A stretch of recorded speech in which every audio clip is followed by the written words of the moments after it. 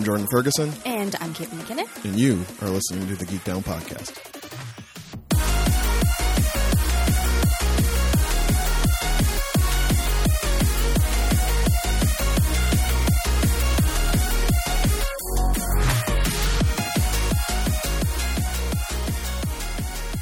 What's up, y'all? Welcome back to another fantastic episode of the Geek Down Podcast. This is the show where two friends sit in front of microphones and try to find the sweet spots where their fandoms intersect.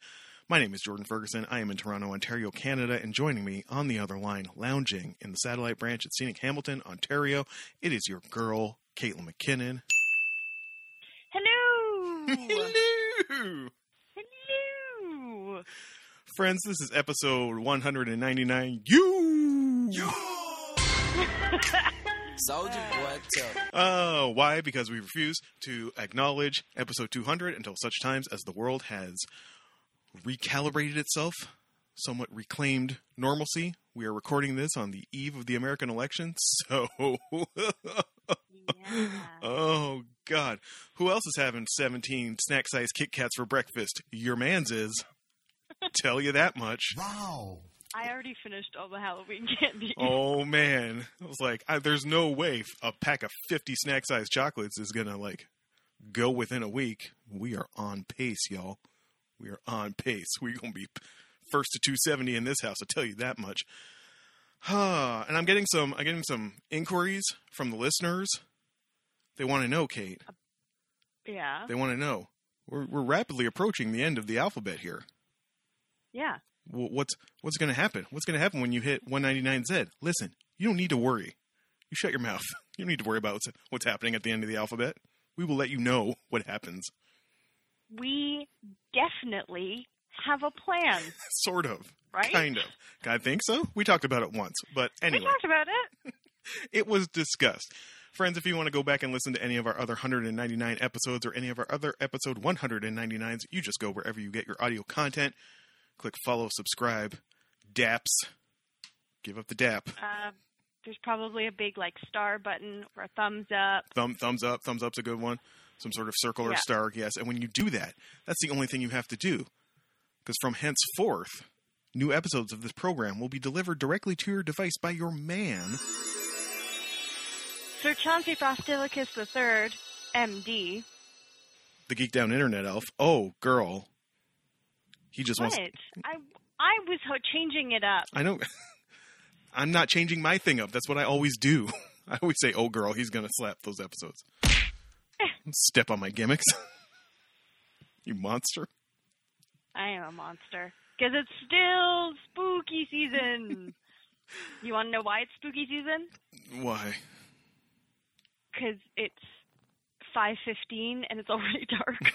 So Chauncey will take care of all your podcast needs. He's just going to dribble or drop or slap those episodes directly into your device. You don't have to do anything else because we know you're leading busy lives, avoiding social media for the next 2 weeks to 4 years, depending.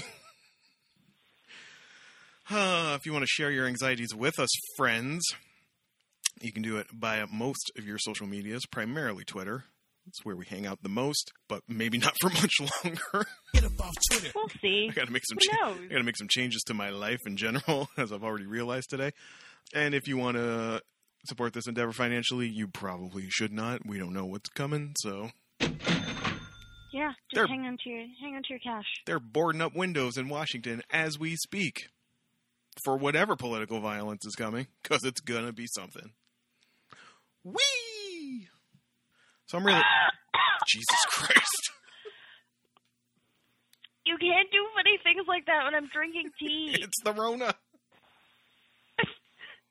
Oh, it's in my nose. Oh, And that's like ginger. that's the gold star, friends. That's the extra special gold star. Oh, That's the you the best sticker on your sweater. bastard. You make Kate snort tea out her nose. Friends, we need to welcome you. You wait for it all year. We wait for it all year. Really. Sometimes I think if we had our druthers, we would just only do this podcast for 1 month out of the year. For November Crapathon. Bah, bah, bah, bah.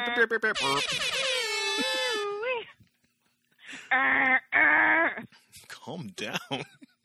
Crapathon Hey, is here. I love this time of year. Crapathon is here. You're excited. Hopefully, we can provide a respite for whatever horrors are flooding the world outside. Kate, I have to adjust my notification settings because I get too many notices on my devices to let me know that some reporter I follow is tweeting out a story about, voter suppression in Texas or dipshit saying telling people he's just going to call victory the second he's ahead and undermine whatever follows. You know what? I've already decided. I think we established maybe off mic, but I'll say it on mic. Fuck it.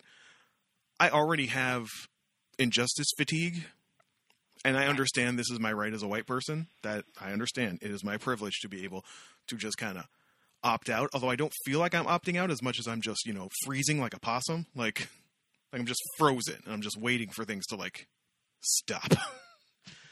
So I work with someone who totally into American politics and was talking about, they're gonna be glued to their television tomorrow and God, no, yeah. No, That is actually the opposite. I'm turning all notifications off. I'm not going online. Bitch, I might be on airplane mode for 36 hours. Which is weird because, we kind of live on the internet a little bit, but I've already picked out the movies I'm going to watch. Nice. And I've decided I'm just not going to do that.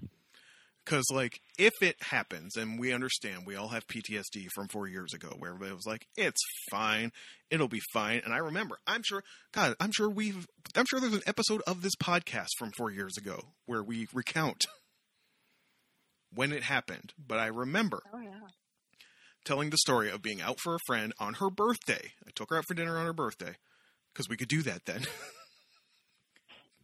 We could eat indoors. And stepping and seeing, initial projections on my way down, and then slowly watching, we were at, some wing joint on College Street, and, watching things start to happen on the television over her shoulder. And then, literally, like Lloyd Bridges in the movie Airplane, stepping out onto the street, opening up 538, and going, looks like I picked the wrong week to quit smoking, and found the first convenience store I could, and bought, 3 packs of cigarettes, because, Ooh. So I know that the polls are saying what the polls say. All the projections are saying what the projections say. They said a lot of similar things 4 years ago, and we understand it's a different story now because it's a man running against him. So probably a little more accurate because Americans hate women. So maybe it's a little bare, but if the unthinkable happens, which I don't even want to entertain the notion, but I'm out. I am opting out of Inform Jordan. I'm going to just accept being stupid and not knowing anything about anything. And when the bombs drop, it'll be a surprise for me because that's the way I got to live my life going forward. Wow. That was dark. Well, Wow. Not to put too fine a point on it, y'all, but the American experiment is... And I don't want to watch it burn anymore. We got our own problems up here. We got enough of our own problems up here. But by and large, although apparently people were spotted fucking MAGA hats out at whatever this week's, no mask protest was. Not a surprise. Here in Toronto. It just... continues to baffle me that everyone knows what the game is. Everyone knows what the game is. It's just white supremacy. Quit trying to dress it up in, freedom or whatever the fuck else you think it is. It all goes back to white supremacy. And if you don't entertain that notion or you disagree with it, I don't have a spot for you in my life. I think I saw something making the rounds on Facebook. Again, flag that notion. With all the salt thrown over your shoulder and every red flag you can possibly muster. But it was some post of allegedly you know, I'm doing this. I read it once, and I won't be able to find it again for accuracy. But I mean, it was basically like a viral post about, you know, black and white photo of like men and women laughing, mostly women, and apparently, you know, they were like Germans who worked at Auschwitz, and it's like, look how happy they are. They're just on their day off. They're having a great time. They look like really nice people. You know, the punchline being like all these people who are like, they're good people on both sides, and you know, you shouldn't just discount somebody for their political views, blah blah blah. And it's like, I don't need to know them. Yeah. I don't care. Like, that's where we're at. If you dress it up however you want, it's white supremacy. And just fingers crossed, y'all. Fingers crossed that by the time you hear this week, it will be a marginally brighter day in America. So, I mean, to that end, I would like to give you something more, you know, festive to listen to. I just want to harp on this the entire front half of the show. But it does kind of tie in because, Kate. Yes. I realize I am managing my anxiety through e-commerce. Uh-huh. And shit is wild. Yeah. Good news, guys. I spent all my money. Oh my God. So I had a birthday a couple weeks ago, and that started it.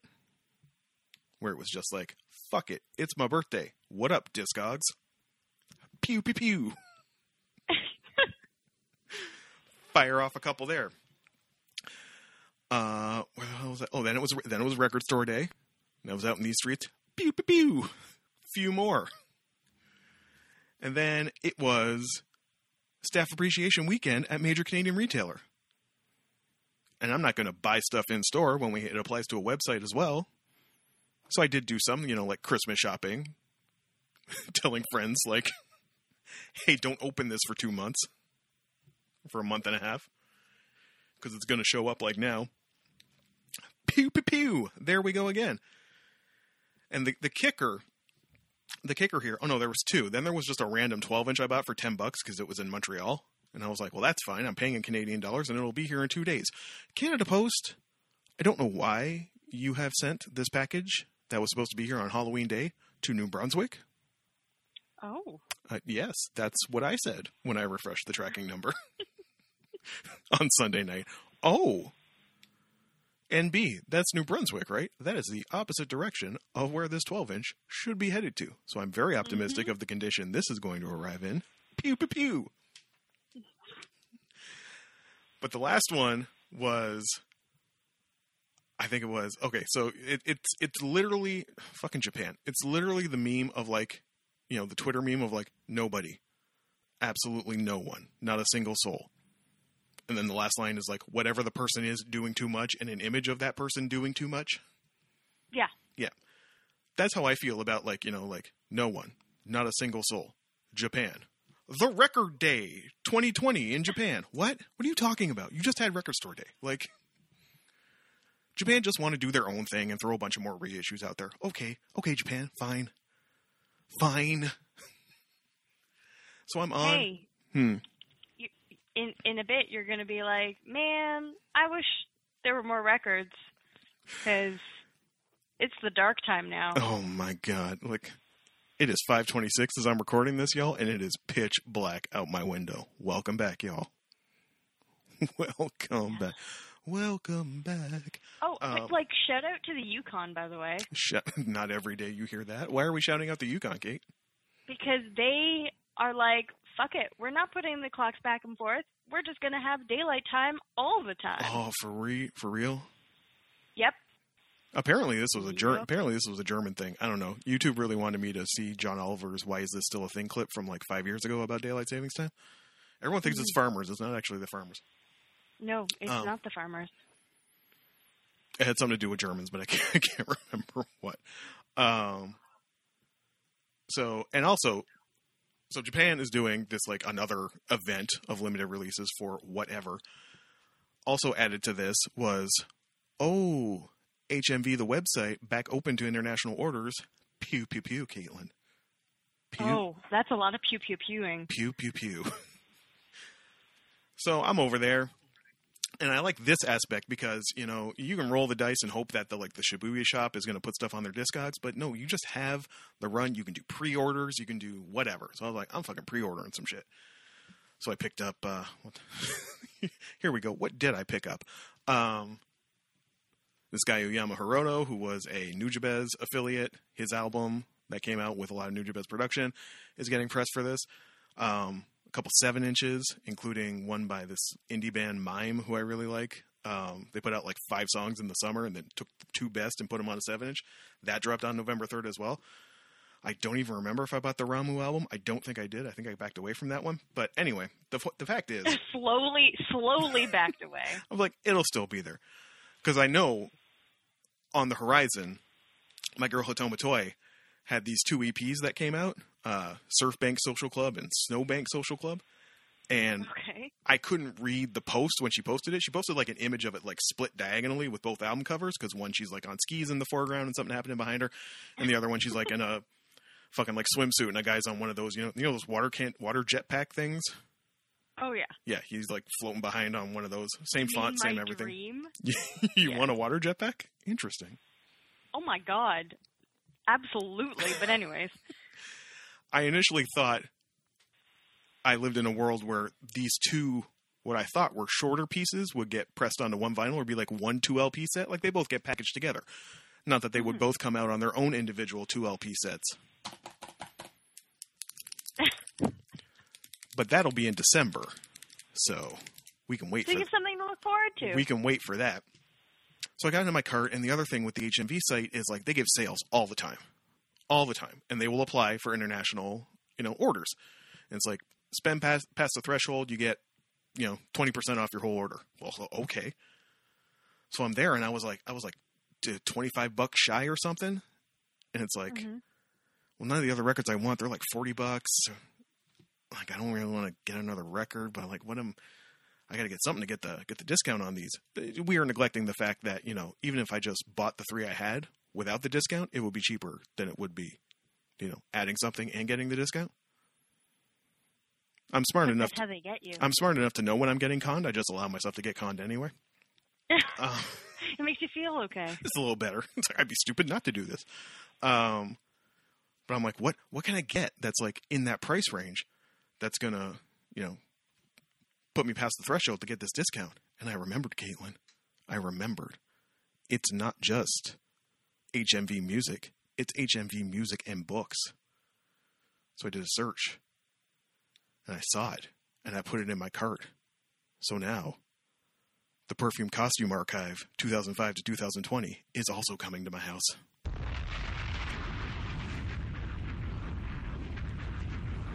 So yeah, I'm officially at the point where like I have packages that will be coming that I forgot I ordered, which is a fun. That's the best. Which is a fun. Actually, it's a fun threshold to cross. I feel like. I actually think that's the best. There was this thing for like 30 seconds I thought would be fun to join, which is like, I don't know how legitimate it is, but I just thought it was a neat idea, which is this bot basically trolls for like crazy deals and sends you random stuff, but for like super cheap. So you put in like how much you're willing to spend and like some of the stuff you're interested in, and it like just trolls websites and buys you stuff and sends it to you. You never know what you're getting. And I'm like, yes, please. And then I was like, what are you doing? Yeah. So, but it is fun to get packages where you're like, oh, I forgot I ordered that. But then you have to start questioning both your finances and your mental health. And that's the not fun part. I mean, I already have a giant stack of records that need to be cleaned, like on the TV stand. Like the Google Mini is very, very crushed right now. And all these other records will be coming. Like I forget that. Oh, right. I pre-ordered the Cowboy Bebop soundtrack in like August. So that's going to come at some point. That's fun. So that's how just I've been, like I said, 17 Kit Kat minis and sale Halloween candy and e-commerce is how I manage my hellish existence. We had a concern when we were scheduling for this week that we might want to push it back a little later in the day on Sunday because Caitlin McKinnon thought she might be a little too hungover. Yeah. To dig into some podcasting that early on a Sunday morning, because Caitlin McKinnon was ready for some Halloween in her life. I don't actually know how hungover, if at all, Caitlin McKinnon was. How was your Halloween, Kate? And my Halloween was great. It wasn't just being hungover, though. It was also being sick from the amount of candy and junk food I would have consumed. And I was a little sick from the amount of candy and junk food, but I was okay. I forgot that I got an extra hour of sleep. Yes.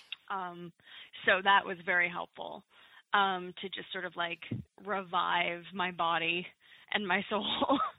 No, Halloween was great. We didn't get like any kids. It was very, very sad.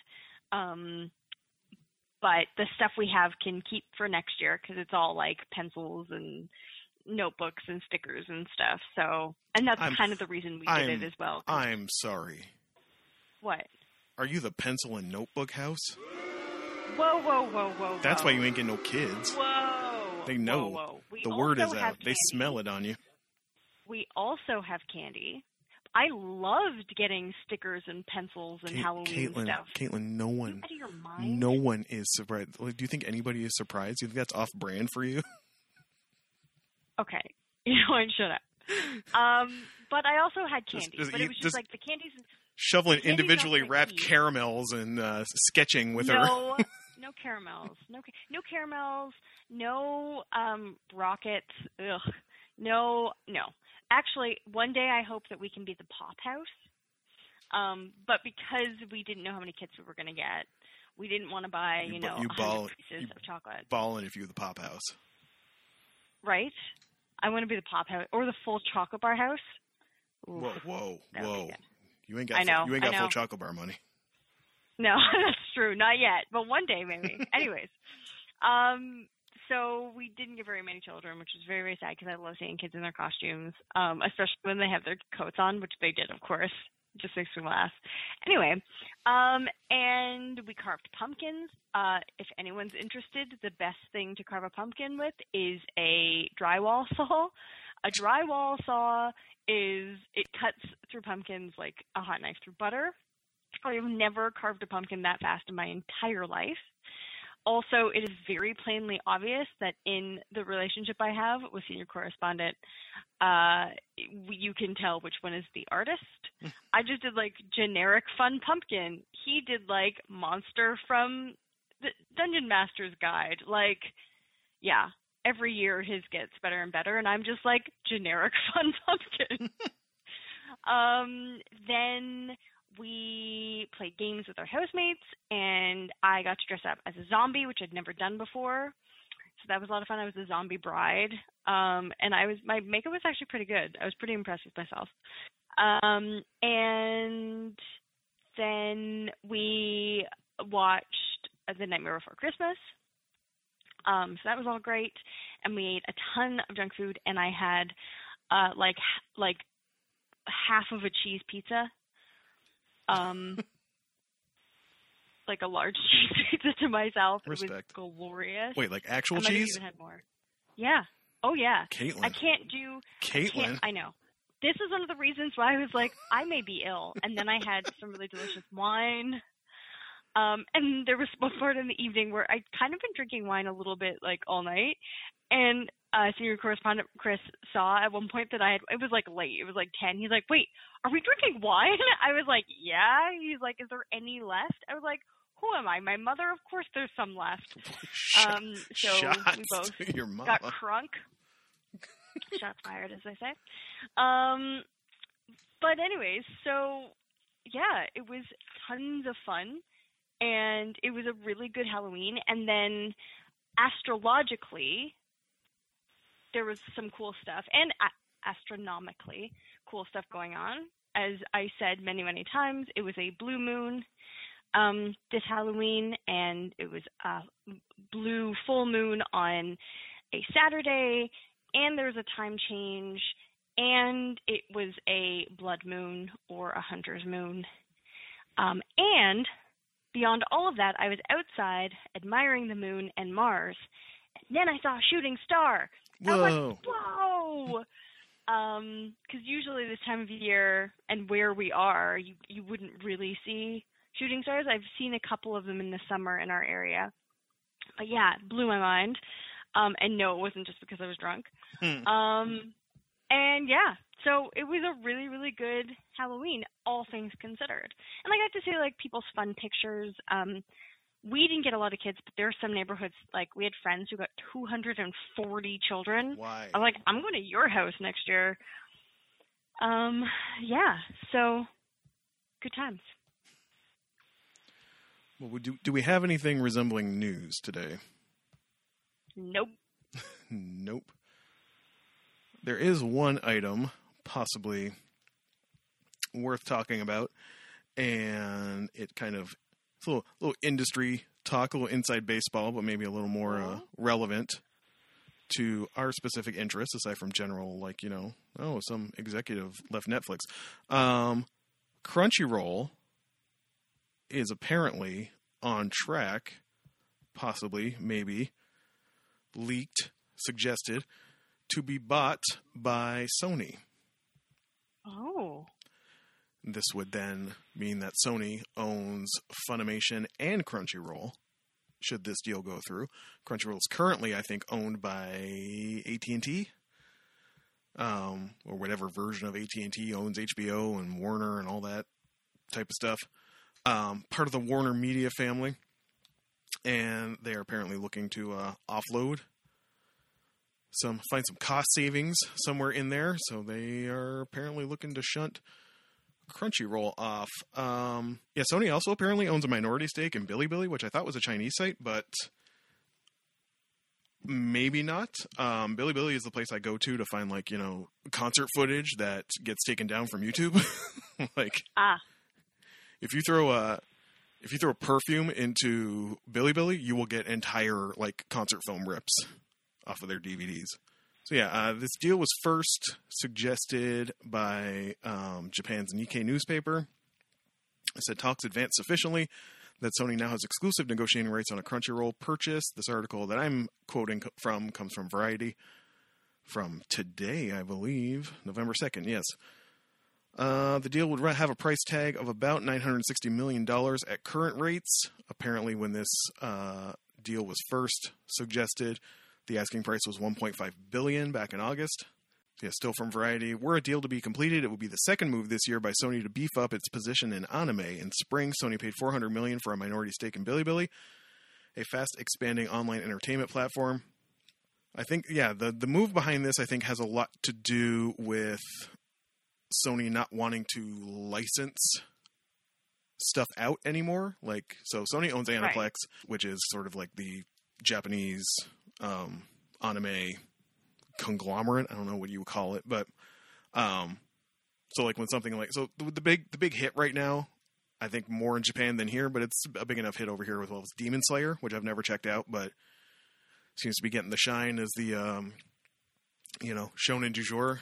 Whatever knocks Bakugo off his throne will always be welcome in my heart. I don't know if you've seen any fan art or cosplay of anything of a girl with a bamboo shoot in her mouth. I don't think so. Haven't seen that? That's one of the iconic characters, because it's some dude and his sister gets bit by a demon, and he's fighting to save her, and she's always fighting her urges to be a demon. So I think that's why it's the fucking leather in her mouth while they to fight her urges. So she's always biting on the bamboo shoot so she doesn't eat people. And it also just makes fun. Makes for a striking image of these people looking dead-eyed with bamboo shoots strapped to their head. So something like Demon Slayer, Sony would have to license out to somewhere like Crunchyroll. They can put it on Funimation, but Funimation doesn't have a huge subscriber base. They only have about 1 million people subscribed. So they got to license it to Crunchyroll, maybe other places. I'm sure they would just like to keep all that in-house. And the best way to do that is to just own the services. So, hooray. Yeah. It does create essentially a monopoly in the American anime market. Because they would own both Crunchyroll and Funimation, which is possibly worrying, maybe. Or maybe not. Maybe they throw more anime out.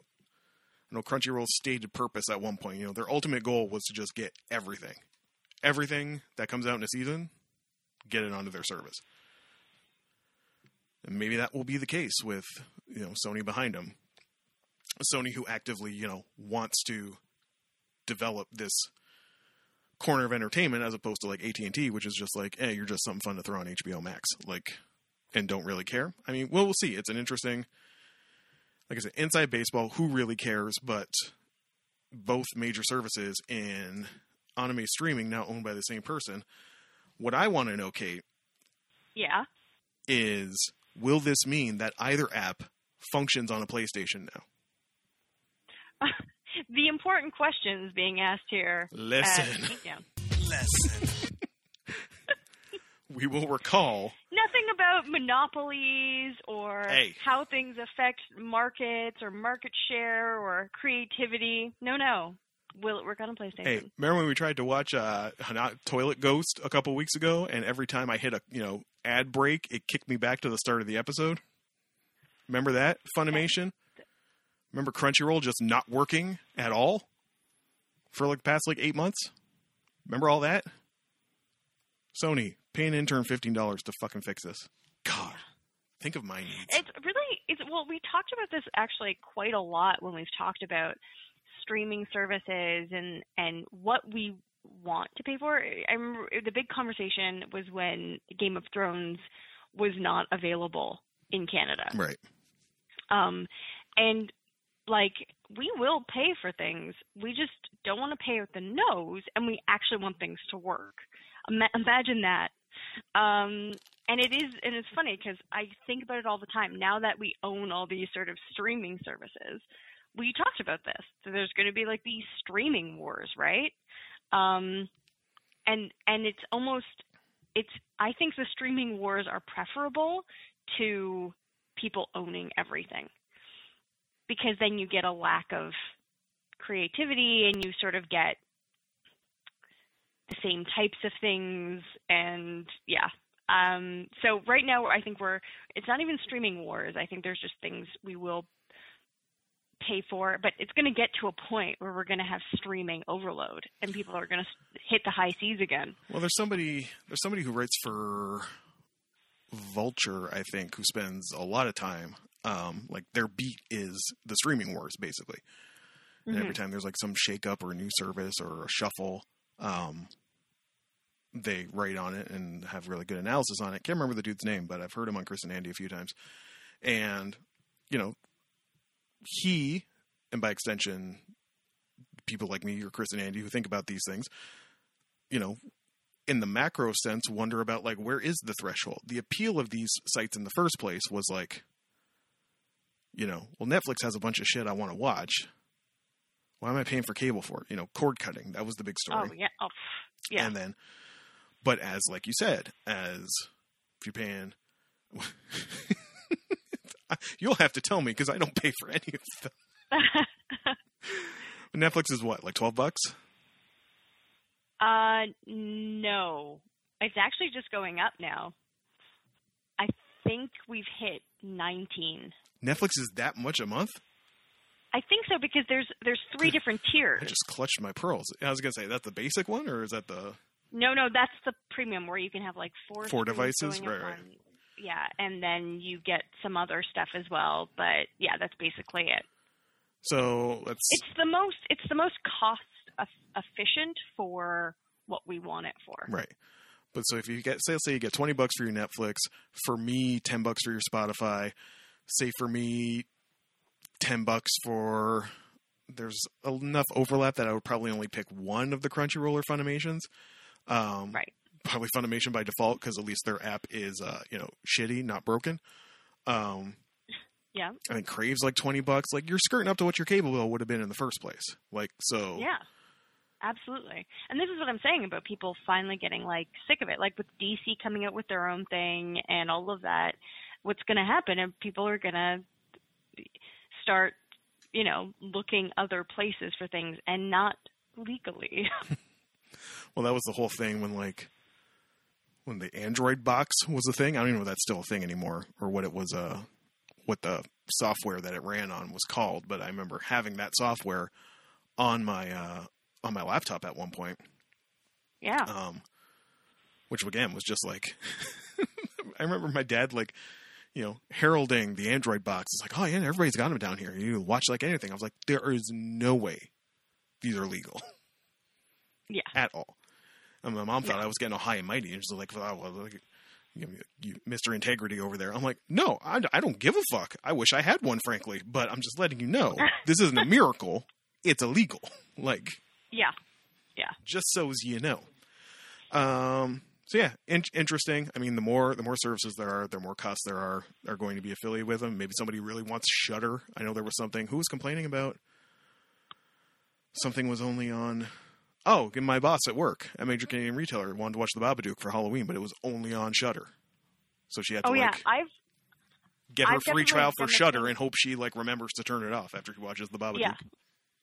I've done that. I've done the thing where I just want to watch one movie and I don't want to get the Showtime channel or whatever, and so I'll pay $5 just to watch that movie because I know I'm not going to remember to cancel my free subscription. Well, it's funny, and there's still you think if you're at a point where you think that everything is available everywhere, it's not. I was talking to somebody cute, and we were talking about Steven Universe of all things, and she thought one of her kids might enjoy it, and I was like, well, let me see where it's on. I'm sure somebody's got it. Nope. Wow. Steven Universe is not anywhere. I thought it might have been buried on. And maybe it still is. If I dig into the Amazon Prime add-ons, it might be there somewhere. But I mean, as far as Netflix, Crave, standard Amazon Prime, it's not. It's only renting on iTunes or pay-per-view if you're renting it or just owning it, which not everybody wants to do. So I mean, this stuff is not everything is out there all the time. No. Give us everything. That's the point I'm making. Well, then, I guess it's time to move on to the only thing that solves our anxious minds in these trying times, Caitlin McKinnon, which is... updates. Content. Kate, what you been watching? Okay, so TV shows, Star Trek Discovery, watched the 3rd episode. It continues to be good. It's a show that has issues, but I do enjoy watching it. Gravity Falls, watched a couple episodes, lots of fun. Mandalorian dropped, watched that. It did. Do you want to have an actual talk about the Mandalorian, or have it when we get to my segment? We'll talk about it when you get to it. Okay. Because I think you watched it as well, so we'll have it. It'll be an interesting discussion. And then finally, someone suggested I watch Utopia. I think I brought it up last week. You did. And did I talk about watching the 2 episodes? Nope, you just said, somebody said you should watch it. Okay, well, I attempted the first 2 episodes. It was okay. Not really my thing. I did find out, and I didn't know this, that it was a British show initially. And apparently the British version, of course, is much, much better than the American version. I just thought it was going to be more about, solving puzzles, which we know how much I like solving puzzles. Because I'm a big dork. So, yeah, but it's more about, there's a lot of, and see, the weird thing is I really like killing, but maybe not brutality, and there's a lot of brutality in it. And I don't know, it's interesting, but I'm probably not going to watch another episode. Not going to hang? I think I'm good. No, not going to hang. And then movies. I went crazy with the movies. Crazy. I did sort of this one movie a night until Halloween thing.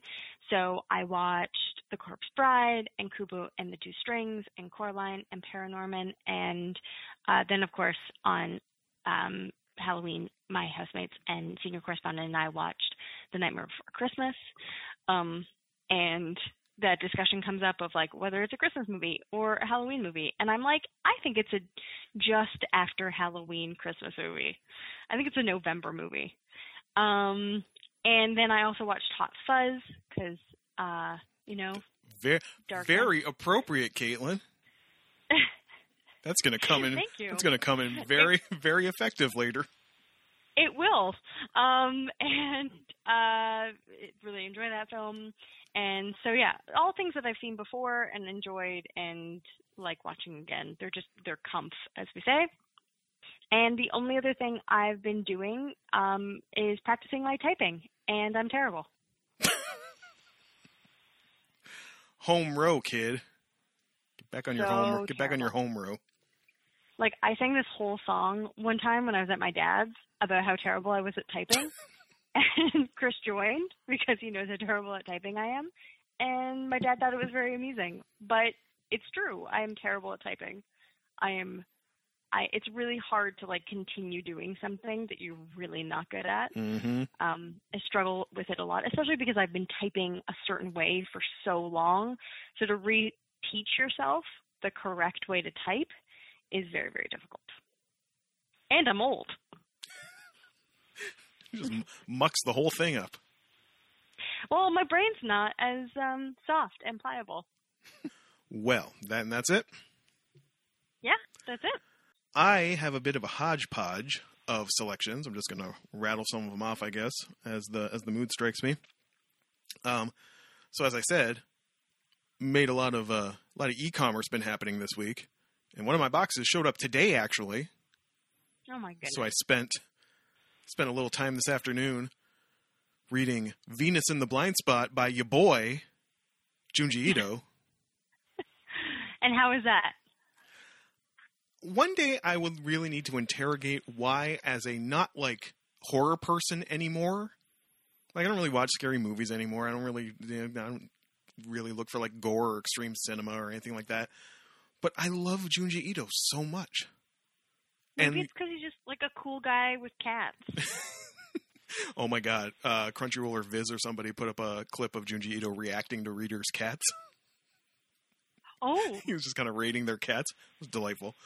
There was a lot of adaptations. This is the reason I went with this one. I had his art book in the cart for a hot minute. So I was like, let me just because I was feeling ever since Venus in the Blind Spot showed up at work. And if you doubt how popular this dude is, we get so much of his stuff at this point. When a new thing drops, like normally a new manga at major Canadian retailer, we get maybe 5. Unless it's like a new My Hero Academia or something, we'll get like a dozen. Junji Ito hardcovers are in that, dozen to 24 stack. I think No Longer Human, because it was so big, like so thick, we got like a case pack, which I've never seen. Dude is, but we will recall the fucking line to meet him at TCAF a couple years ago went like around the block. Multiple blocks. Like, we be loving him. And the reason I went with this one ultimately instead of the art book is because it's kind of a deluxe representation of some greatest hits as well as some stuff that hasn't been in English before. So there's some memoir pieces in there about him growing up loving the guy, the mangaka Umez, who like did the Drifting Classroom and how much Drifting Classroom changed his life as a kid. Weird pieces about bodies getting stitched together with fishing wire, the usual. Yeah. The usual. Yeah. Uh-huh. And as well, presented in this as well. I think before this, it was only present in like maybe like a supplemental piece in Gyo, maybe one of the other like major thick works that he has. It's that story, The Something Something Fault, about the people, the holes in the wall that look like people, and people are drawn to them or like want to crawl into them and say like, this hole was made for me. And they just feel compelled to like crawl into these holes. And it's very creepy and very upsetting if you have anything resembling claustrophobia. So just good times. Good times. Wish it had come. I was about to say, this all sounds horrifying. I don't know why. Only him and another even creepier artist. I can't remember his name, but he did a manga called PTSD Radio that I read online a couple of years ago. And I don't know what it is with horror manga that I really like, but I don't really want to watch horror movies anymore. I don't want to watch, Ju-on again. I don't want any of that, but I kind of got a soft spot for horror manga. I don't know what it is. So I was enjoying that. That was unexpected. Other things I've been watching.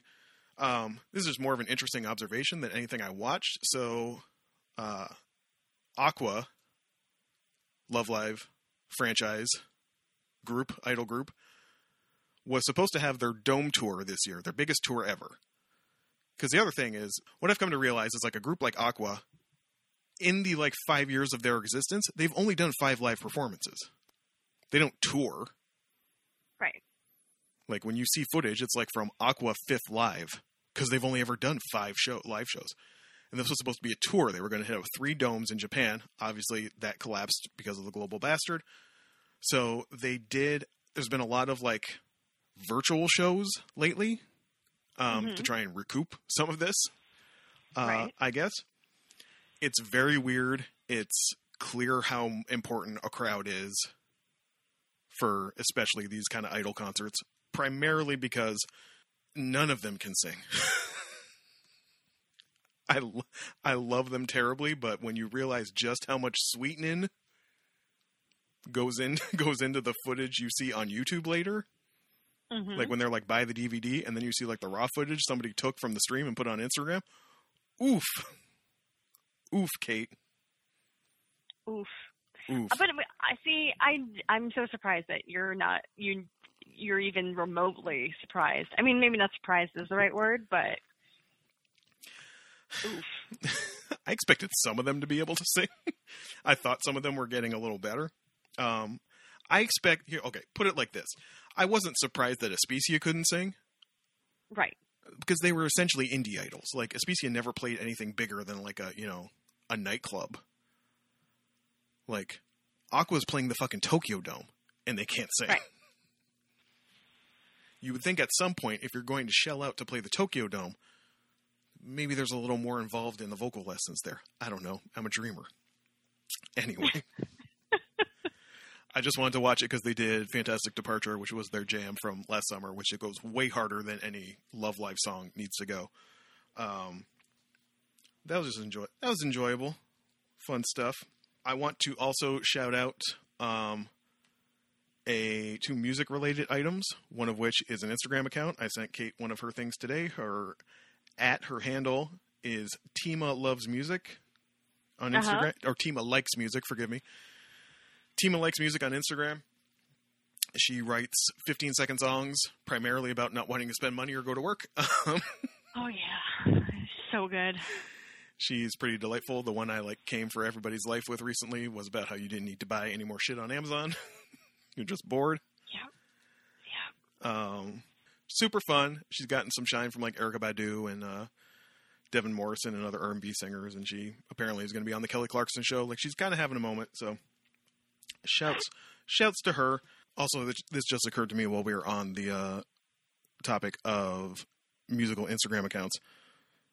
Must shout out at J Diggs Music, who is another producer and multi-instrumentalist. That's a word, multi-instrumentalist, who went viral a while back for doing a 80s boogie R&B version of WAP. Okay, that's cool. That I sent around. And then also, this is the one I will have to send you. Caitlin, have you generally been enjoying the Fleetwood Mac renaissance lately? Of course I have. just how Gen Z discovered Dreams, and it's on everything now, thanks to, what's his name, Dogface, the cranberry sipping skateboarder. Yeah, on a skateboard. Yeah, it was super cool. So on the heels of that, J Diggs Music did a boogie R&B version of Dreams by Fleetwood Mac, which I will send you later. That's cool. Also delightful.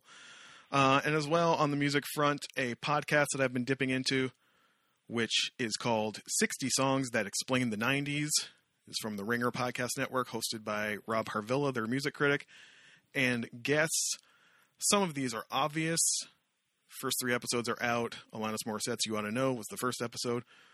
Cream by the Wu-Tang Clan was the 3rd episode, but it was that one in the middle, Kate. It was my real sweet spot. All right. Hey Jealousy by the Gin Blossoms. Oh, wow. Yeah, girl. Oh, my God. It's not the best podcast in the world. I mean, they're still figuring it out. But it really, that episode especially, just really fucking locked me back into a moment in time. I had that record. I had Hey Jealousy. Or no, it wasn't called that. It was the 90s, so it was called New Miserable Experience was the name of the album. Oof. It's a real oof-tastic episode this week. Yeah, but I definitely had that CD because that's back when you had to buy CDs. And all of this got me thinking, Kate, and I'm going to announce it here. I've already spoken to him.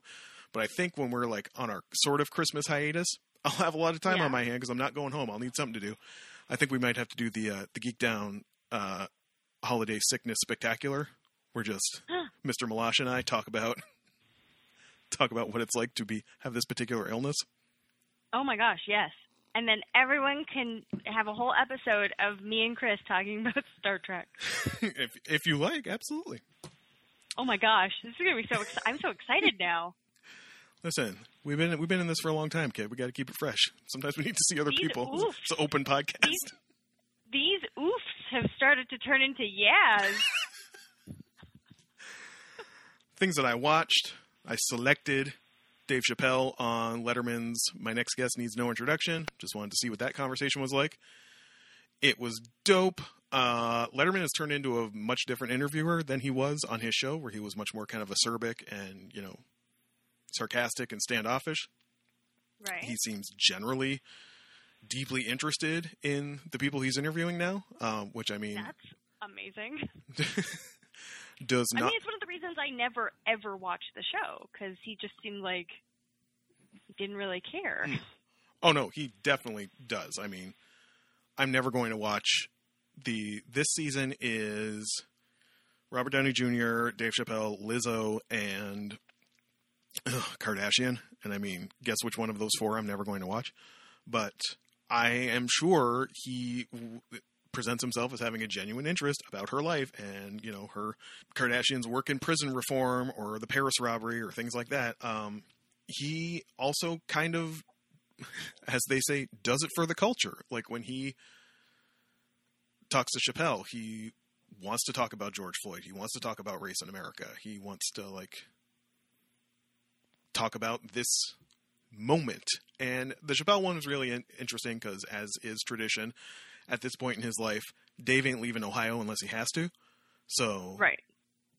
Letterman brought the whole Netflix production up to this, small town in Ohio where he lives now, and they walk the streets of the Yellow Springs, which is the town he lives in. Just a kind of a chill, smart. Chappelle is very, very smart. Sometimes he goes on to one of these. Something will come up about the town, and he'll talk about, oh yeah, well, the history of this town, and he just goes on for 5 minutes about some historical detail about the town and what used to happen there. I think it was about some field or something, or some fireworks festival they used to have, and the origin had to do with this freed slave who was allowed to purchase his freedom and then purchase this park, and then they had fireworks there. He knows all this stuff. Right. Which, when he's making occasionally troubling jokes about transgender people on his specials, you go, But I mean, no. Often people are not just one thing. So it was an interesting. It was an interesting conversation. Also, I'm into the second season of Gravity Falls now. Yeah, you are. I'm facing your problem. It's amazing. I'm facing your problem. We're just I don't know if I want to finish it. Given the state of the world, I might need this to last a while. Yeah. So it's hard. So I gotta it's been less than a year, and we're already rewatching it. That says something about a show. So I'm gonna have to pace myself. Definitely, the episode I watched right before we started recording today was the one where Bill Cipher makes his return. Bill Cipher, who will clearly be the big bad for the entire series, makes his return and possesses Dipper's body and is just marveling at things like pain that he doesn't normally feel. And he's casually having a conversation with Dipper's spirit while bashing his own arm in a drawer with the slight eye twitch. And he's like, wow, these arms are crazy. And then he pulls it out and there's a fork stuck in it. Hey, you win a prize. Here's a head that won't stop screaming. Just a show filled with dumb jokes for kids. And lastly, we should probably spend some time talking about, I never thought I'd live in a world where I spend more time watching Disney Plus than any other streaming app I have access to. Your boy Mando made his return. Mando! Mando! You liked the app? You thought it was... Oh, yeah, it was really good. We really enjoyed it. There's so many things in there for, deep fans. Yes, this is what I think ultimately. I'm not skeptical. I mean, Lord knows, you nerds of your stripe probably need it, but for me, not knowing what half of those things were, to the point where I'm like, is that Boba Fett's armor? I can't tell immediately that that's Boba Fett's armor. Or like some dude pictured in the crowd. I read some Easter egg piece or something. Some dude pictured in the crowd at the, warthog guy fight. Caitlin's just screaming right now because I'm getting the names of all the races and stuff wrong, but might have been. Nope. She's a total eye twitch right now. I can't see it. I wish she was here right now so I could see her eye twitch. That character might have been, a left on the cutting room floor character from Force Awakens or something. All these, we'll call them Filoni caliber nods, right? I mean, these all come from Filoni, I'm sure. For someone like me who is not that deeply versed, I'm like, that episode was fine. Did it need to be an hour? And what did we really do?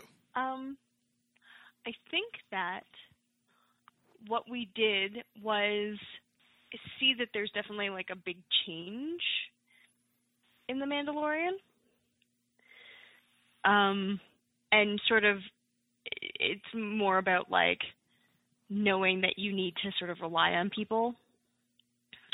But I actually do have a qualm with this episode. A quibble? Yeah, a quibble. A qualm and a quibble. We've got quibbles. There was not enough Baby Yoda.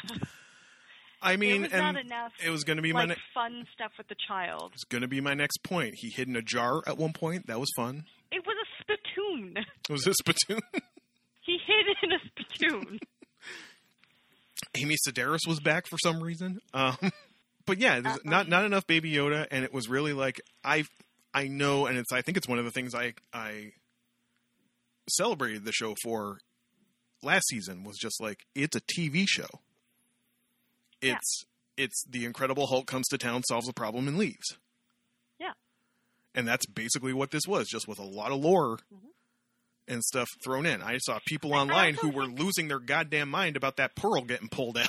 Like, it was true. It was true, actually. Chris was fucking freaking out. Well, because he had mentioned about the pearl even before they were doing anything with the they were just starting in talk with the dragon and whatever, and he was talking about that pearl, and then when they pulled it out, he was like, bah!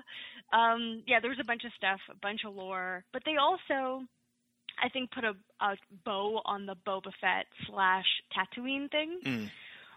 They were okay, yeah, it's not Boba Fett, but then of course at the end they gave us Boba Fett. Was that him? Oh yeah, that was him at the very end. Couldn't even, I didn't recognize him. I wondered at the moment if it was, but it's not the same actor who played young Boba, was it? Yeah, well, it's the actor who played Jango Fett. Jango Fett. Fett's that father. was him? So because he was a clone, yeah. Yeah. Yeah, so it was him, which is just so cool. Anyways, but I think they wanted to put a bow on that, so it wasn't all speculation about that, and sort of be like, this is our first episode. The Mandalorian has changed. There's going to be bits and pieces of stuff. Here's lots of lore thrown at you for, you hardcore nut jobs. And away we go again to our next monster of the week. I really enjoyed it. I did have some comments where I was like, more Baby Yoda, more Baby Yoda. It definitely had a lot of macro lore for the nerds, but it didn't do much to advance. Yeah. He learned nothing new about where Baby Yoda comes from. Got no leads on that really. He just kind of went and solved the problem for some other people and then carried on his way. Which I mean, fine. And I think it was telling that it was titled Chapter 9 instead of Season 2, Episode 1. Which just, I think, suggests that's how they're viewing it. This is just the next part of the story. And also, one more quibble. He's trying to find out about this stuff. Well, it's not really a quibble. It's just I thought it was really interesting. He's trying to find out all about these, space wizards. And a curly-haired grease monkey nanny lady said, thanks the Force, I think. Mm-hmm. And I was like, ask her. She All always right, because knows it's not like, something. yeah, the Force is not widely known, right? In the At least not universe. anymore. Mm. So yeah. Anyways, I just was like, I was freaking out in the corner. But that could be just he doesn't know what the Force is. He doesn't know that the space wizards use the Force. Like he doesn't know all this stuff. So I'm hoping. I don't know who he's gonna find. I'm kind of hoping it's Ahsoka Tano. But anyways, someone to direct him in the right way. Yeah. But I'm very excited about the season to come. Well, I'm sure we'll talk more about that in the coming weeks as we go along. As we go along in the coming back half of this episode, friends, you wait all year. It's time to wade through some crap, y'all. Oh my God. So bad. And we are going to get waiting when we come back from this break.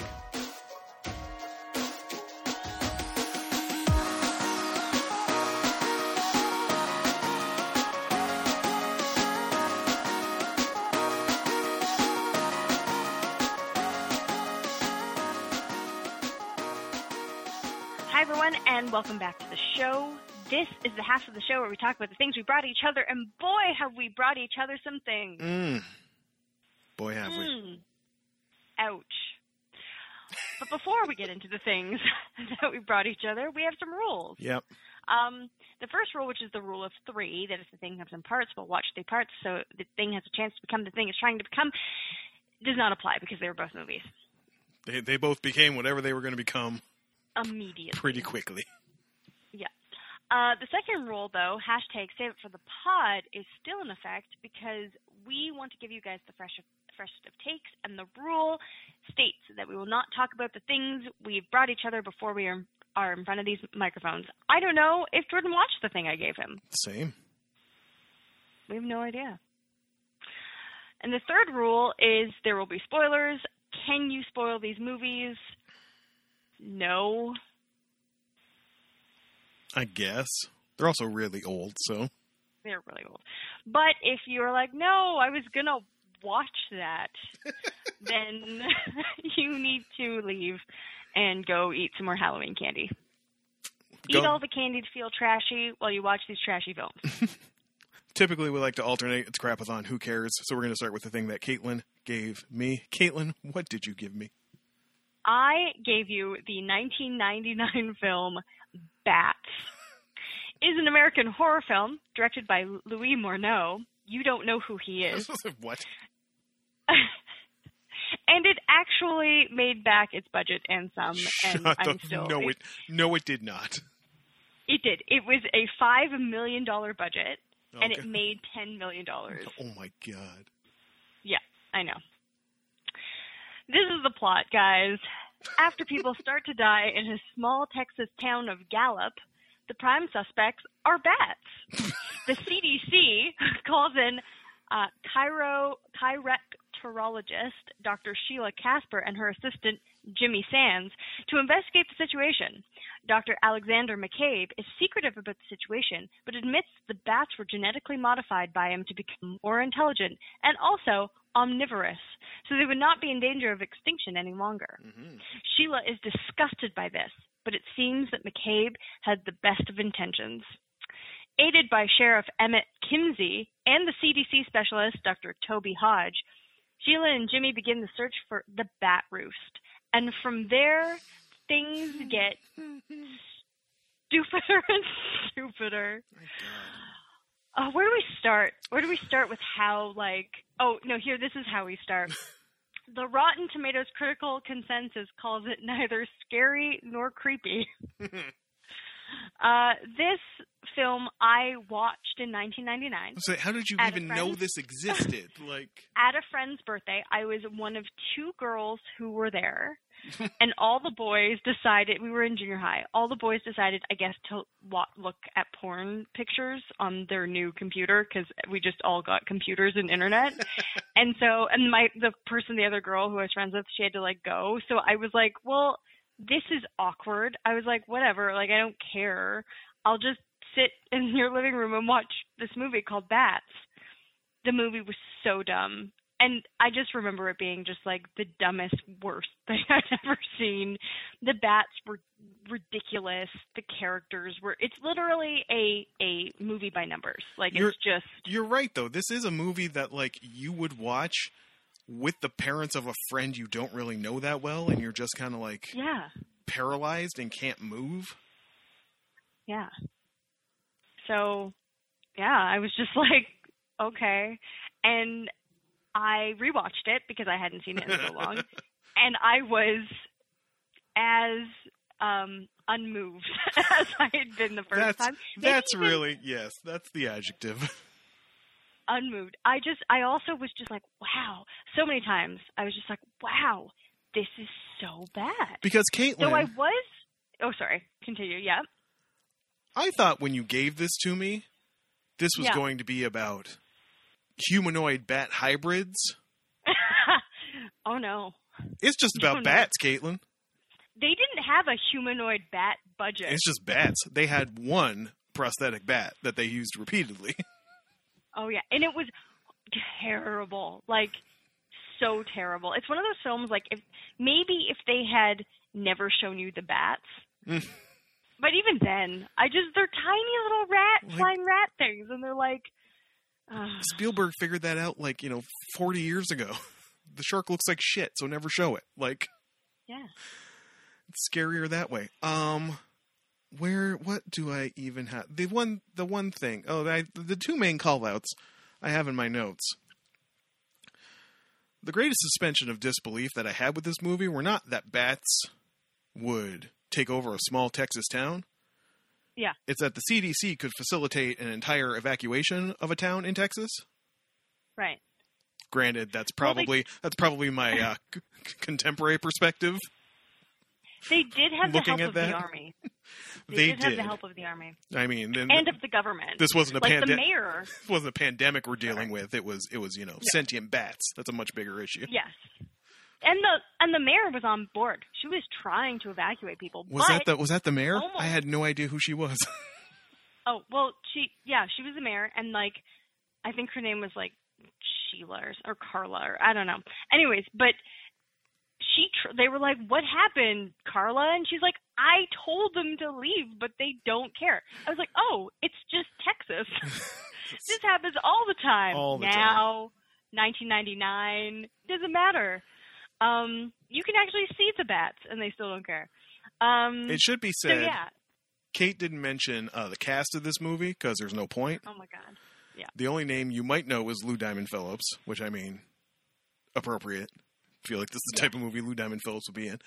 And but there is one thing. Sorry, Lou Diamond Phillips, yes, but also, you know who the bad guy is. I mean, he's that guy. He's a guy I've seen a bunch of places, but I could not tell you. He's literally like a bad guy in every single movie he's ever been in. He's like the bad guy from The Shawshank Redemption. Oh, yes, he's the warden from... That's where everyone knows him from. He's the warden from Shawshank, yes. Mm-hmm. And also, if you're like me, of a certain bent, you will recognize...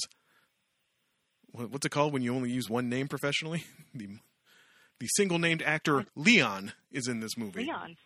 Yeah. Who I know from The Five Heartbeats and other movies. And I know 1999 was probably not the best time for black actors, but I just felt bad for this man the entire time. Because he just had... I'll get to it. I think I know where you're going. I'll get to it. Yeah, you know where I'm going. I think we're going the same place. We'll get to it. He has to say things like, "Houston, we have a problem," when bats are coming. Oh, yeah. He has to... everything he says is delivered with some sort of accent like this. Yeah. These bats are crazy, and this town is crazy, and you got to be nuts if you think I'm going in there with them bats like that. Oh, boss. Oh, it was bad. It was pretty bad. But Caitlin, he lived. I know. I was like, oh my god, Leon's gonna die. Like I immediately was like, man. He went down in the school. He fell and got a bat on his arm. I was like, well, okay, thanks, champ. But he lived, Caitlin. He lived. It was so. I bet it was like he took a pay cut just so he could live. Like, I bet, like, there must have been something, because the minute he was on screen, I was like, man, they're gonna do this, the racist thing, or they kill the black guy. Like, I was so upset. But he lived, and Lou Diamond Phillips lived. He lived as well, and he didn't kiss Sheila. No, nobody kissed Sheila. That's what I have down here. Nobody fell in love, and the black guy lived. Yeah. That's pretty revolutionary for a movie of this caliber. Like, in a way, it bucked the system, really. it's you know what? It was too innovative for its time. That's why it failed. People weren't ready. People weren't ready for a shitty movie to not have the blonde scientist and the sheriff fall in love, and to have the black guy live. Like, really, it's revolutionary in that regard. Yep. Yeah. But that's the thing. Oh, like man. Kate said, I don't even really know what to say about it, because just we were both unmoved. It's just a movie. Yeah. I'm amazed to hear you say, like, it made back its budget. This got released in theaters? I wasn't even sure if this was a direct-to-video or not. Like, It could have. It could have been. It easily could have been. Like, literally, the director makes, like, he hasn't made a lot of films, but he makes those types of films where you're like, this could have been a TV movie, or it could have been released, like, straight to video, or maybe it was in theaters. Like, but the 90s were weird, right? 90s, early 2000s, weird time. Like, his movies are Carnosaur 2. oh my god. Okay, so yeah, he's... Soldier Boys, Retroactive, Made Men, Bats, The Hitcher 2, I've Been Waiting, Bet Your Life, Joyride 2, Dead Ahead, and Werewolf, The Beast Among Us. Oh, yeah. just... Yeah, and like Bet Your Life was so a TV movie. he makes movies that show on the Gravity Falls Bargain Movie Channel after after Ghost Turtle and before My Werewolf's a Mummy 2. This again. Yeah, that's basically it. So, I mean, as far as like Crapathon, like this fits all of the different, columns. Like, is it crappy? Yes. Is the dialogue terrible? Yes. Is this like basically a movie where you just, it's like a Mad Lib. It's a Mad Lib movie. You're like, pick a name, pick an actor.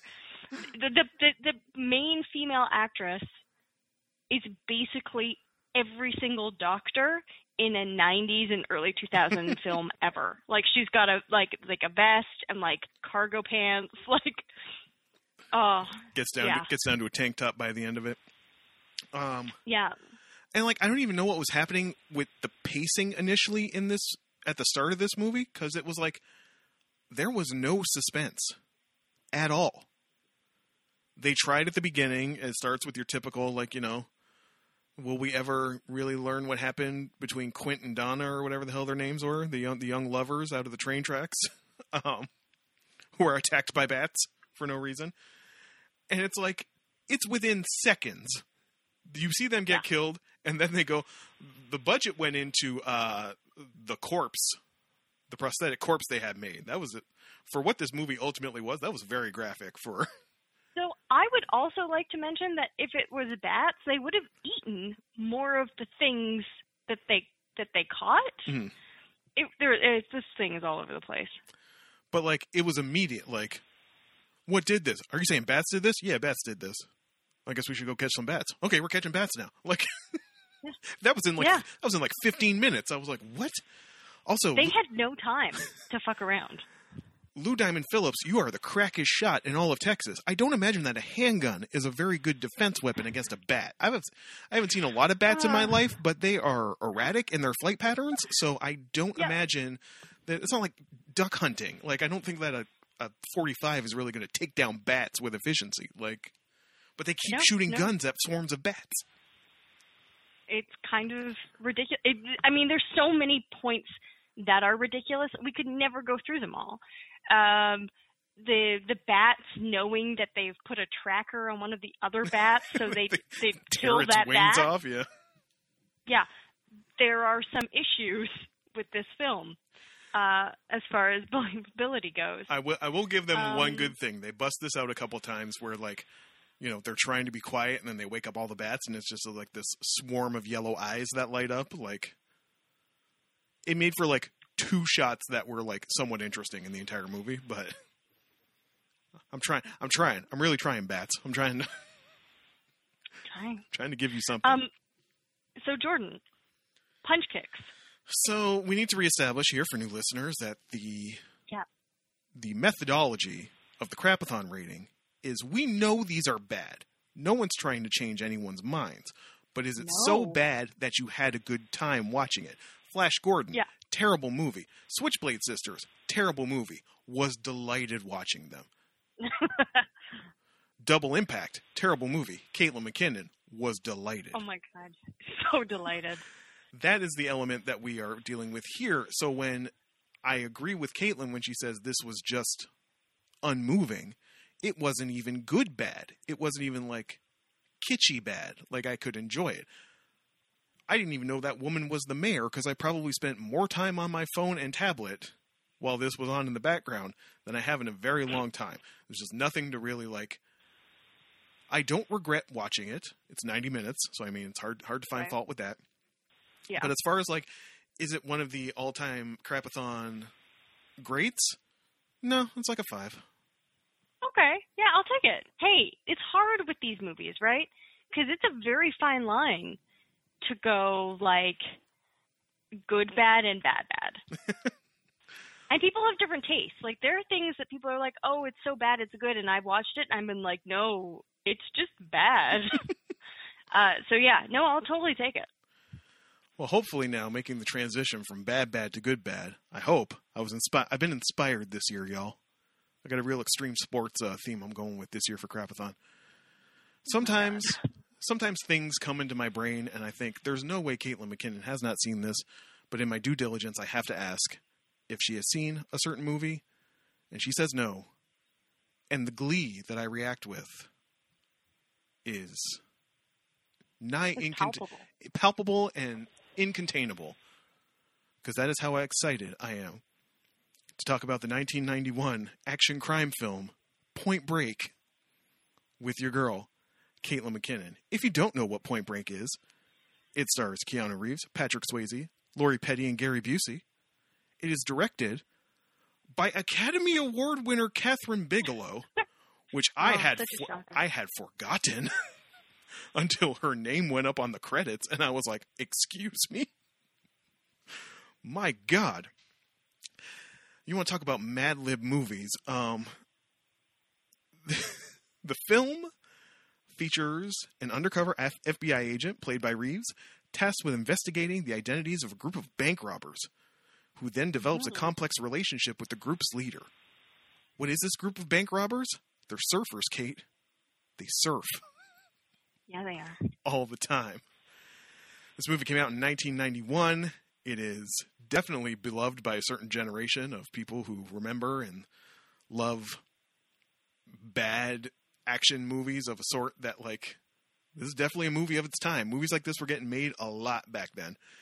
And frequently referenced in a film Caitlin watched this week, which was Hot Fuzz.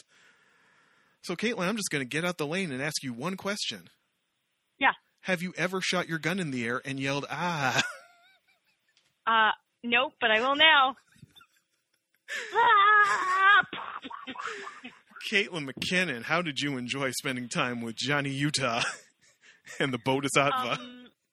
This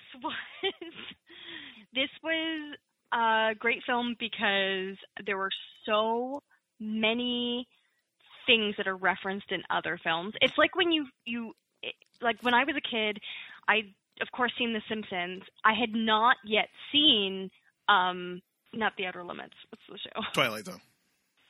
The Twilight Zone.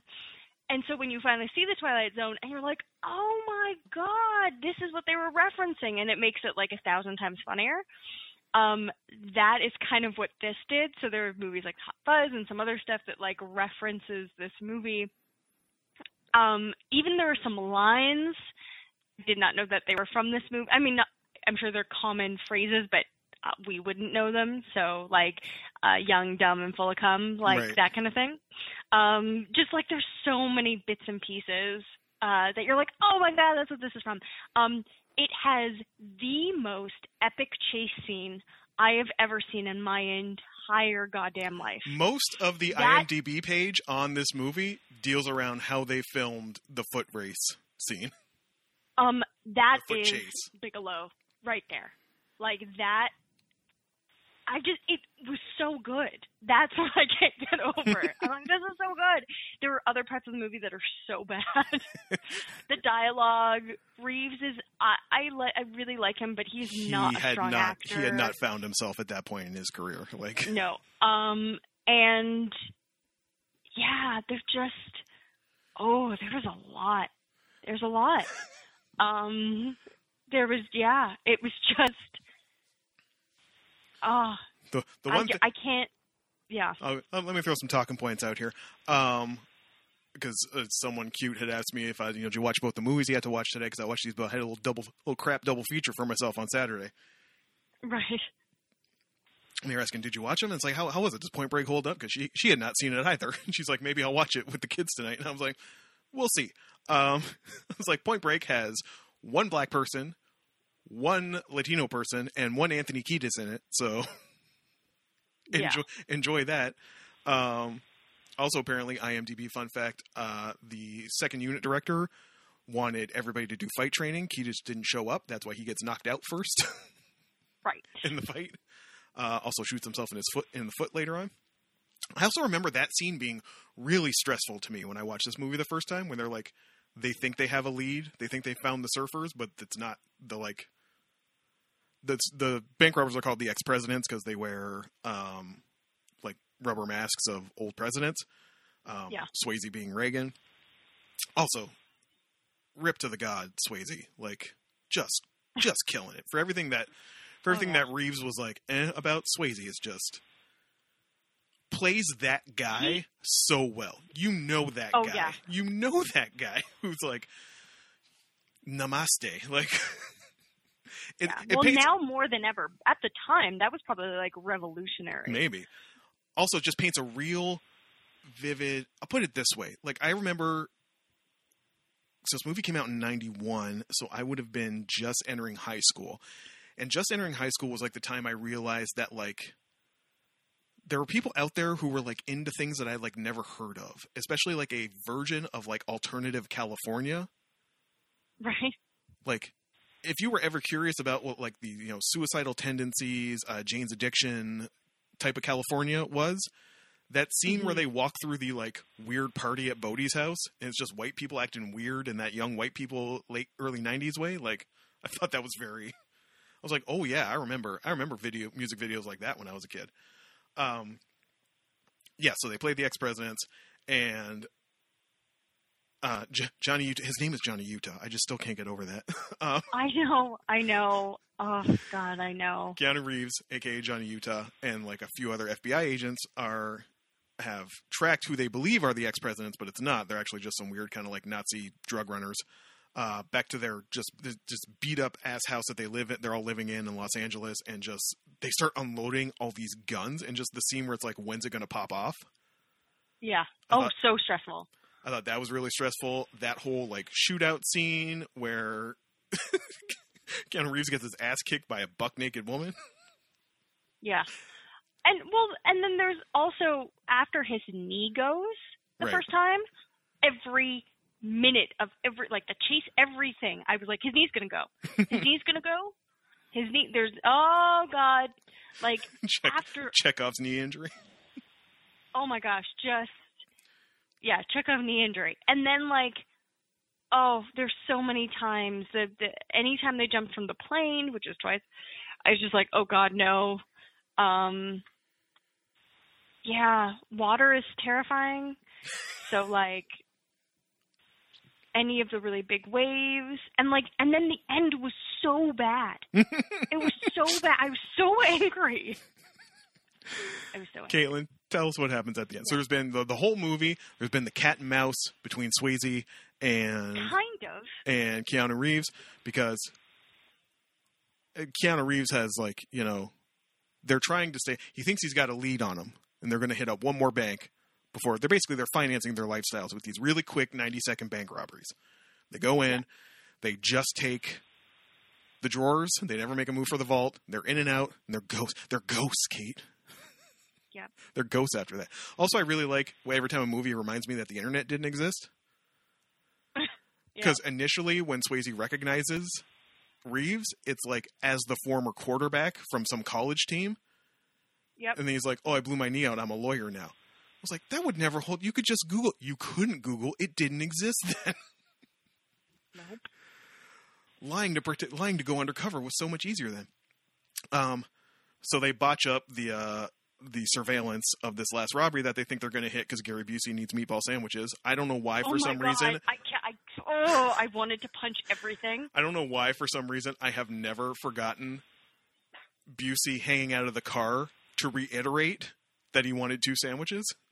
I've never 30 years, Kate. I've never gotten Busey going, Utah, give me 2. Never forgot that moment since I saw that movie in like 1992. Yeah.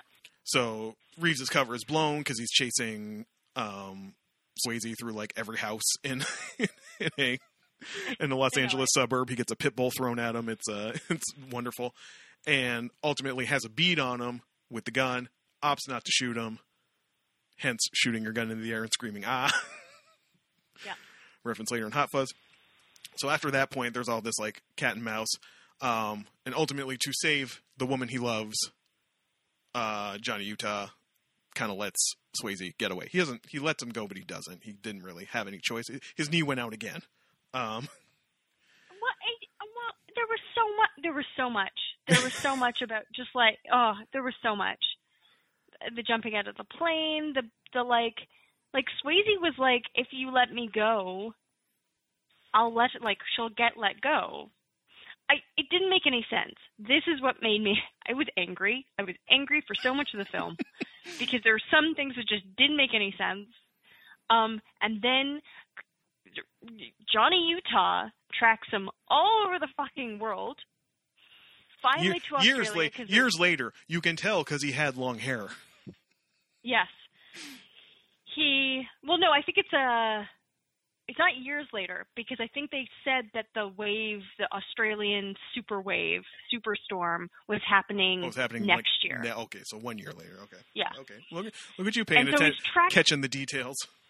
He's tracking him all over the world, and missed him by a week in Fiji. In Fiji, and so he tracks all over the world. He's like, man, I'm going to storm of the century. Storm of the century. Biggest waves, biggest break you'll ever find. Every 50 years is this mega dawn of a storm in Australia. And all these people, these surfers, Johnny Utah's like, anybody on the surf? And they're all like, dude, no way, man. No one's surfing that. Caitlin. Yeah. Death on a stick out there, mate. Death on a stick. What is it, mate? Anyways. The 90s were stupid.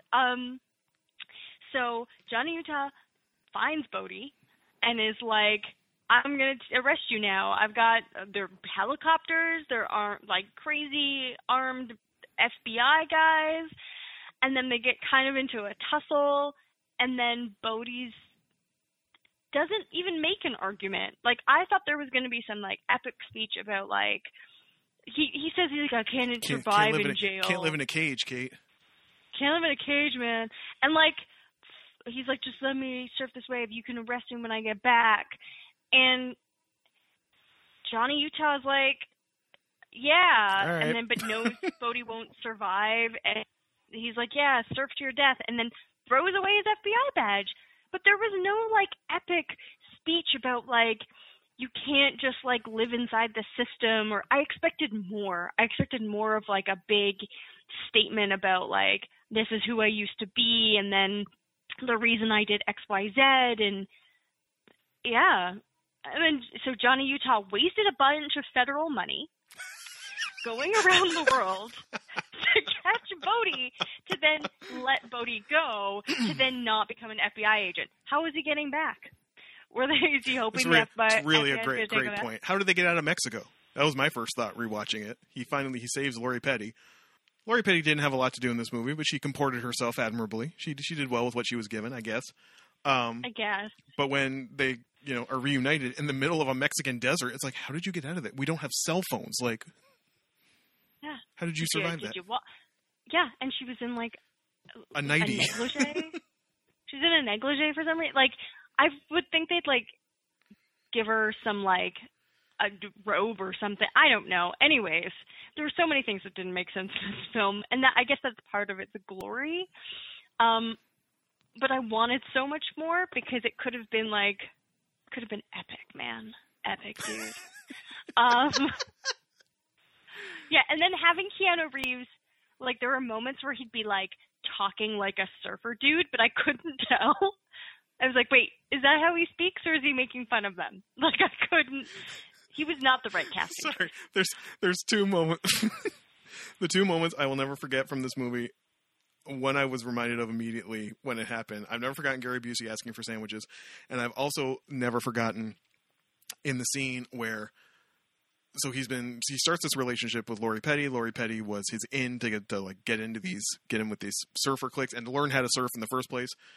So he could start mingling with these guys, develops feelings for her. They start a relationship, but he's been lying to her the whole time.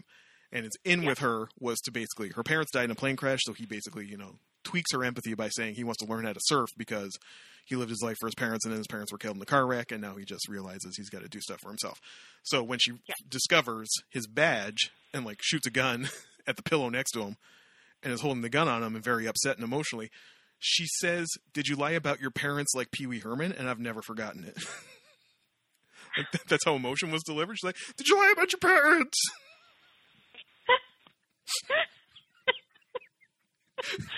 Go back and watch it. It's fucking amazing. Oh no.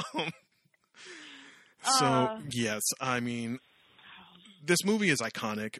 Not always for the best reasons, but it's just, this movie was huge. This movie made a shit ton of money, primarily on the strength of probably Swayze and Reeves because they were both coming off like Dirty Dancing and Bill and Ted. And surfing. And surfing. Surfing is so cool. Like, and I'm not being sarcastic. Like, surfing is just like the coolest thing. And it was also kind of like the culture at the time. Like that was kind of what was in the air. You will recall, old farts like me, like there was a computer game called California Games. Like there were like these Olympic sports games that were like one was winter and one was summer, and then they made California, which had like hacky sack and surfing and right, skateboarding in it. Like this is proto X Games type shit. This is proto Tony Hawk, proto X Games, all that stuff. Like dusty, sandy guys hanging out on the beach, like talking like this and just being one with the ocean, man. It's all about the like flow and ebb and heartbeat of the ocean. Oh. Rest in peace, Swayze. You're not really feeling it, man.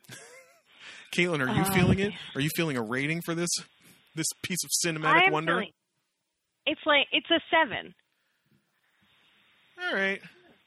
It's a 7. And I know that seems a little low, but I was so angry. I was so angry. And there were things that, like, yes, were so bad they were funny, but some things I was just angry about. And I don't want to be angry, amused. You don't want a movie to make you angry? Oh, that might happen a lot this month. I don't know. We'll see. No. Yeah, but like just even the wide cavern between the performances of the two actors. Like it just, yeah. Not to say that Reeves hasn't caught up in subsequent years, but yes, young Keanu Reeves was. Yeah. When he's giving his motivational speech to Gary Busey about how you mad? You feel alive now? You feel alive? Oh, it was so bad. Let's go tell me your theory and let's go get these guys. Okay, Johnny Utah, calm down. Both of these cinematic marvels are available on Amazon Prime if you have the Stars expansion, like Moneybags over there does. So. This is what I'm talking about. Watch this, dear. Channels. And from what I've heard, the attempted remake of Point Break is not worth watching. Maybe I should have given you that one. Maybe I should have been like, fuck it. Whoa. No. I thought there was a sequel. There Because almost there's also there a sequel almost was to one. Bats. Shut the fuck up. That's not what I have next week, is it? Not next week. Caitlin, don't make me watch Yep. another installment of the Bats franchise. We'll see what happens. So you check those out. Let us know your thoughts on any of these wonders via Twitter. That's where we can hang out, at least until we know what the state of the world is going to be going forward. And we'll be back next week for another installment of Crapathon. You want to announce what we got now? Do you know? Do you know what I have for next week? I don't know. I don't know. All right. Well, then we will update it on the Twitter as need be. I know what Caitlin's got, and I'm so excited. I'm more excited to rewatch what Caitlin's got for next week than I could possibly have for anything she's going to give me, because I haven't rewatched this movie in like at least 20 years. So that's going to be awesome. It's only on YouTube, y'all. That's how you know it's going to be good times. Nobody even wanted to pay for the streaming rights for this movie. It's just on YouTube. Oh, no. Amazing. Come back for that. Friends, welcome to Crapathon. My name is Jordan Ferguson. My name is Caitlin McKinnon. The theme song is by Rob Gasser, and I hope that you come back for another amazing episode of the Geek Down Podcast.